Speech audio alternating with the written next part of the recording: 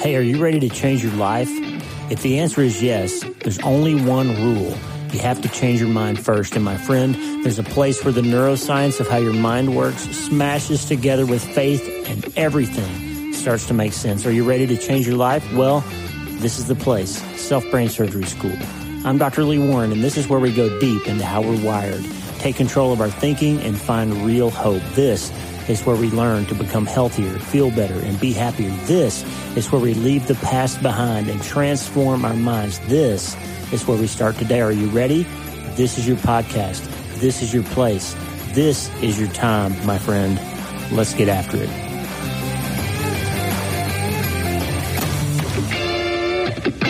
Hello, friend. We're back. It's Sunday afternoon on the river here on Thanksgiving week 2023, and I'm sitting here with my main man, Dennis McDonald. Hey, Tata. Hi, how are you? I'm really well. How are you doing today? Better. Back from the edge of the crypt, huh? Yes, I am.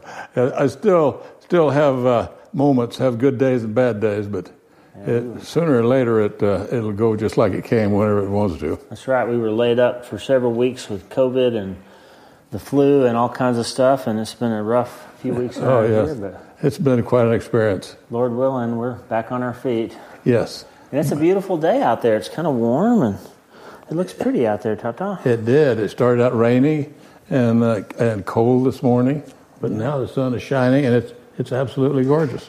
Beautiful. It's the last day. God has continued to reveal himself to us. Amen. It's the last day of deer seasons. We've heard a few gunshots here and there, and it's just, it's going to be a good day. That's right. It's almost Thanksgiving, which is my favorite time of year. Yes, it is. I'm thankful for you, Tata. Thank you. I'm thankful for you myself. And thankful for Lisa and all our listeners out there. Amen. Friend, thank you for taking 30 or 45 minutes to spend some time with me and Tata, and we're going to get right into it today. Tata, you got something for us today? Yes. I want to talk a little bit about Moses, and we'll wind up in Exodus chapter 32. Okay. But just think about the journey that brought him to this place. He started out. He was found in a basket by Pharaoh's daughter because of an edict that had been sent out by the Pharaoh that all of the Hebrew baby males would be destroyed. Yep. But his mother and father decided to go against what the edict that had been passed. So, but what is so amazing to me is that he was rescued because he was a beautiful baby. Yeah. And he was adopted into Pharaoh's family. And he was brought up in the family. That's right. He was taught all of the various history and various teachings that were required of the people that lived in Pharaoh's palace. Yeah. But he was part of their family. But lo and behold, what happened to him after he grew up, he killed an Egyptian. Yeah. And that caused him a great deal of alarm and a great deal of concern, because even the Pharaoh was looking for him to have him arrested, and also the children of Israel turned against him. Yep. So he fled, and he went into the wilderness and became a shepherd. Now, we don't know what happened during all that time. We know that it was about 40 years that he was a shepherd, but he met Jethro and married Jethro's daughter. Jethro became his father-in-law. That's right. But one of the things that occurred that's so mysterious too is that he observed a bush that was burning. Yeah. But the bush was not consumed, and a voice came out of the bush. And so Moses engaged in a conversation with God. Yes. In this bush. But God had chosen him. He did. But what did Moses do? He objected. He said, I'm not good enough. I don't talk good enough. Send somebody else. When God was going to send him back to Egypt, yeah. That's right. He didn't want to go back. That's right. And that's interesting because the Bible had already said he was well-liked, well-educated, noble, able to communicate well. Absolutely. But maybe it's because he had spent 40 years in the wilderness that he's forgotten those things. Well, maybe so. But at any rate, what happened is at that point, somewhere in that conversation with God, he changed his mind. He did. And that changed his life. That sounds familiar. Yes, it does. and so we fast forward now to he's on the mountain with God, and apparently Joshua went up partially with him, but and because we see later that Joshua had some comment to make about the noise that they heard in the camp. But what's so interesting? That keep in mind that Moses changed his mind. Yep. Now here he is face to face with God. Now he did not see God's face because God himself said, "If you see my face, you will not live." That's right. And so, but anyway, during this period of time, and this is when the tablets of stone had been engraved by God, and Moses had them. Mm-hmm. But God knew what the children of Israel had done. That's right. He knew. He called them stiff-necked. He called them, they had rebelled against him. Yes. God said that. They had sinned against him. Yep. And what did God say? I'm going to kill them all. I'm going to get rid of them. He was fed up with them. That's right. He said, I can't tolerate them anymore. But what did Moses say? Wait a minute. Think about what will happen. The Egyptians will say, well, God just led all these people out into the mountain so he could kill them. That's right. This is one of the first examples of intercessory prayer. Absolutely. In the Bible. That's right. And so Moses said, don't do that. And so, but what happened then? God relented. Yep. He relented. God changed his mind. That's right. And so that saved the children of Israel. It did. But so many things happened during that thing. Because God became very angry because they had sinned against him. But Moses talked him out of it, and God relented and did not destroy the children of Israel. And so as we look in Exodus 32, we see that, but one of the things that happened, Moses got mad. Yeah. Because they were going down the mountain, and Joshua said, there's something wrong. I hear all that noise in the camp. Sounds like a battle has occurred or something has happened. Yep. And Moses said, no, that's singing. And Moses, when he came down the mountain, he saw what they were doing, and he threw the tablets of stone down and broke them. Yep. Because he was angry. He had a little streak in him. We see that again later in the wilderness. Yes, we do. Yeah. But it was, and then from that point on, one of the first people he confronted is Aaron. His brother. Yeah. That's right. He said, what have you done? What have you let these people do? And they're worshiping idols now. And what did Aaron say? It just came out this way. Yeah. He just made up a story. He said, I got all the gold together that they had and threw it in the fire, and out jumped this calf. That's right. This golden calf. But the people, at a short period, we don't know how much time that was. We know that Moses was on the mountain about 40 days. But look how their faith waned in his absence. In such a short period of time. Yes. Yeah. And look what had just happened to them. They had seen the 10 plagues. Yeah. They had seen the Red Sea open. Yeah. And they had seen Pharaoh's army destroyed. Yeah. And they'd been led into the desert. But they were still remembering how good it was. They thought it was so good. But they were not thinking about the time that they were slaves. That's right. Because that's what they were. That's right. For 400 years. I think it also implies that they had absorbed some of the pagan culture of the Egyptians around them. I mean, the idea that they needed a God that they could touch and feel. Yeah, that's right. Even when the real God was up on the mountain. That's right. Well, yeah, and because the mountain there was so much going on there. There was thunder and lightning and smoke, and they had been warned, don't come near this mountain. That's if right. you do, you will die. Don't let any of your animals come near this mountain, because right. you will die. That should have been their first cue. Yeah. Moses went up into the mountain to meet with God. And we find out later that Moses, being in the presence of God, his face shone so much, and it was so bright that he had to wear a veil. Yeah. Because they couldn't look upon him. Yep. They were terrified.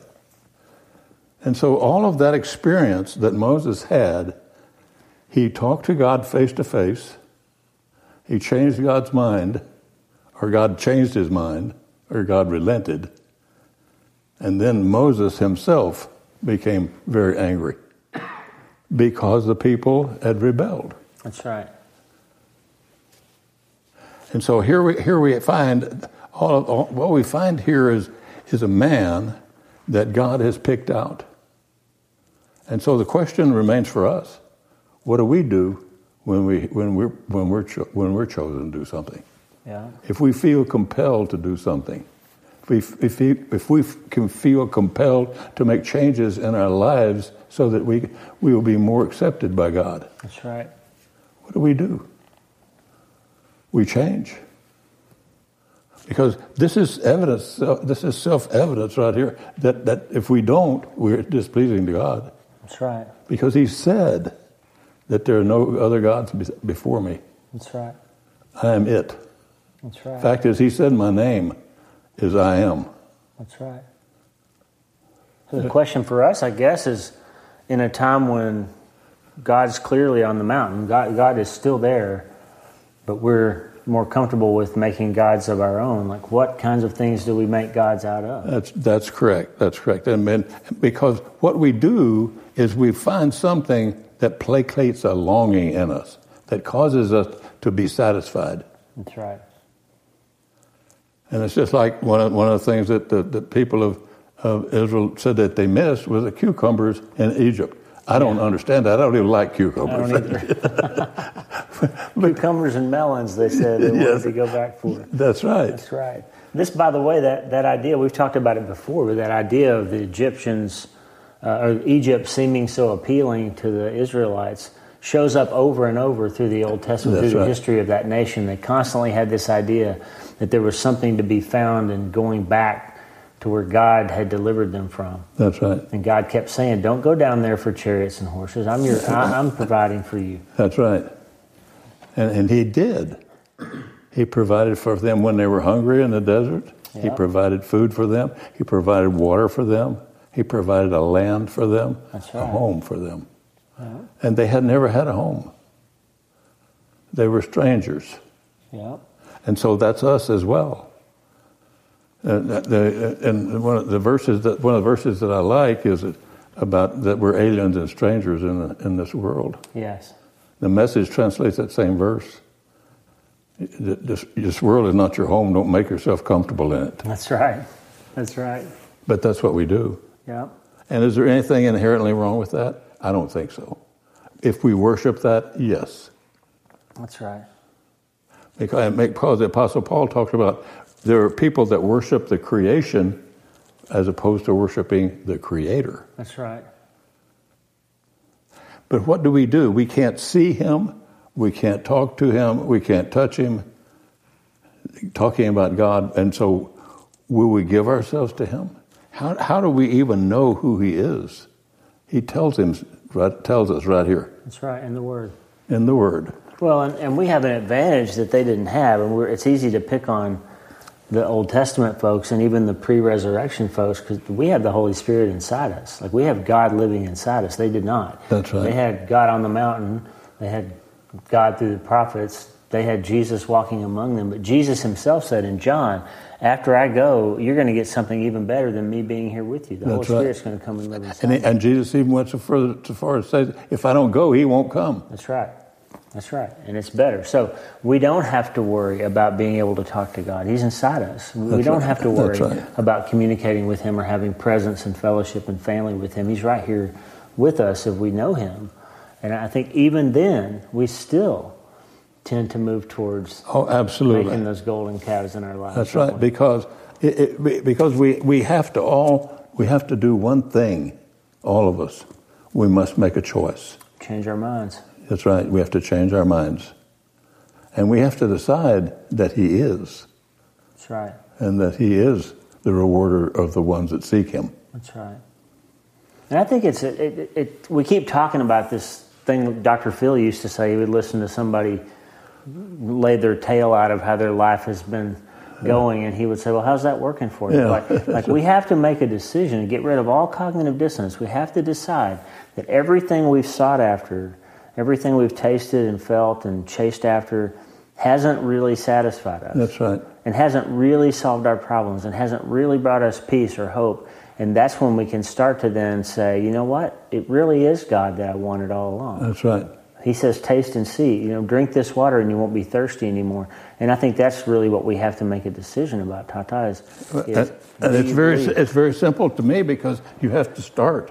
And you have to start with how you talk to yourself. That's right. If you say about yourself, "Oh, poor me," ain't it awful? Mm-hmm. How long can you have that conversation? Ain't it awful? That's right. That's one of the things that's interesting about Thanksgiving week, is we learn when we study the neuroscience of gratitude. If you scan somebody's brain when they're unhappy, and then you ask them just to think about something that they're grateful for, even just for a second, and if they can't think of anything, you say, well, just think about the fact that you can breathe, that you have oxygen. Be grateful for that for a second. The parts of the brain that light up are the parts that are not tied to thinking about yourself. Right. And thinking about your current situation. They're tied to empathy and other people and bigger picture things. Right. And so what we learn then is learning to be grateful, learning to understand what God has done for us and what He wants to do for us is a great way to get that selfishness out of our life, that desire piece that we're chasing after something that we don't have, or our life is so tough, or woe is me. Gratitude switches that in your brain towards being able to see the bigger picture. That's right, and sometimes all we have to say is, thank you. Thank you. Thank you. That sounds so trite, because it's worn out in some circles, but for me, that's all I have to say. That's right. And if I'm thankful, then I'm going to live my life so that He's pleased with me. That's right. Now, is He pleased with me every moment that I take a breath? No. Because sin is with us and will be with us as long as we have breath. That's right. Yeah, thank you is a perfect word to switch on your brain in different ways and line yourself up with what God wants. I was thinking about Anne Lamott, one of my favorite writers, who is no theologian, but she's a great writer, and she loves God, but her theology's, I can't find it in the Bible that I read. But she has a book that's the 3 essential prayers: help, thanks, and wow. Yeah. And I think that's pretty good. Yeah. Help, thanks, and wow. Those Absolutely. are 3 good prayers. Absolutely. And I can remember when our youngest daughter was very small, she always volunteered to lead the prayer whenever we sat down at the table. She always wanted, but we divided it up. But her prayer was very simple: Lord, thank you for the clothes on my back, the shoes on my feet, and the food I'm about to eat. I love that. The wisdom of a child. That's beautiful. Knowing where it came from. That's right. And understanding that, and God Himself said, and we've said this before, that apart from me you can do nothing. That's right. And if that comes very clear after a time. Do we understand that when we're 25 years old? Probably not. Someone said a long time ago, when you get to be about 35, you can see as far behind you as you can see in front of you. That's right. Because the prophet said 70. That's right. So what does Moses have to tell us today, Tata? What's the punchline? Yeah, that we have to trust God, and we have to be willing to be honest with ourselves. That's right. Because he had a conversation with God at the burning bush, and he made up his mind then, and he changed his mind, and he said, okay, I'll do what you do, but you're going to have to help me. Send me somebody to help. Okay, I'll send you Aaron to help you. Yeah. And so that's where that all started, right there. But he decided that he was going to follow God. That's right. He changed his mind. And did that get what I don't understand. I can't even begin to understand the position that he had in his mind when he was talking to God. And God said, I'm going to kill them all. Yeah. And Moses said, wait a minute, don't do that.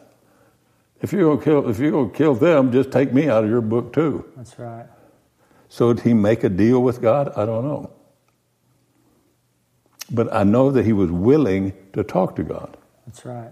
He already had experience with him. That's right. And so that's also the key for us. Talk to God. Talk to God. Talk to him. Sometimes he'll change your mind. Sometimes you might change his mind. That's right. You never know. He relented then. That's right. It's beautiful, Tata. I can't think of anything more important than being willing to... Well, Moses did two things, I think, that are important in his story arc. Lots of things, but two things relevant to this conversation. He saw the burning bush, and he could have just walked on by. That's right. But he wanted to know what that was all about. He knew it was something remarkable. Yes. And he was willing to say, wow, that prayer we talked about. Right. And walk towards it and figure it out. So that's one thing. Keep your eyes open. As we recently talked about, Jesus has a habit of passing by. That's right. He's a gentleman. He doesn't invade our space. And if you want to know more, just read about him on the road to Emmaus. That's right. He was going to pass by, but they stopped him. So he's there. He might be burning a bush right in front of you, but you have to step up and engage. That's right. You have to talk to God, like That's right. you said. And the other thing is, same thing on the mountain. It was scary. And God was up there, and stuff was smoky, and there was fire, and there was thunder, and there was earthquake. And Moses went up anyway. That's right. Because he knew God, and That's he was God's friend, and he wanted to see God and see what God had to say. That's right. And so sometimes it is scary. It might be more comfortable to throw our gold in the pot and see what comes out that's right. Like Aaron did. It might be a little more easy to hold on to our grief or our pain or to whatever it is that we are using to be bigger or more powerful or more immediate or proximate than God in our life right now. But the reward comes when we go up into the smoke. That's right. That's exactly right. And Moses was willing to do that, just as you said. And he changed his mind, and he changed his whole life. Well, if you could make that kind of a mind shift in your life, that'd be something to be thankful for. Amen. Amen. That's right. Does it happen instantaneously? No. No. Look how long it took him. That's right, 40 years, or more than 40 years. Well, I guess if we were going to do that sort of mind shift, Tata, when should we start? We start today. Start today.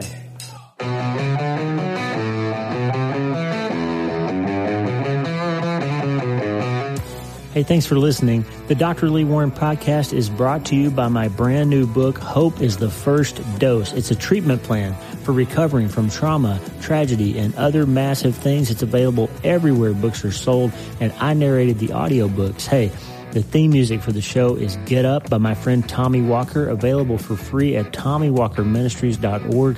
They are supplying worship resources for worshipers all over the world to worship the Most High God. And if you're interested in learning more, check out TommyWalkerMinistries.org. If you need prayer, go to the prayer wall at wleewarrenmd.com/prayer, wleewarrenmd.com/prayer, and go to my website and sign up for the newsletter, Self-Brain Surgery, every Sunday since 2014, helping people in all 50 states and 60-plus countries around the world. I'm Dr. Lee Warren, and I'll talk to you soon. Remember, friend, you can't change your life until you change your mind. And the good news is you can start today.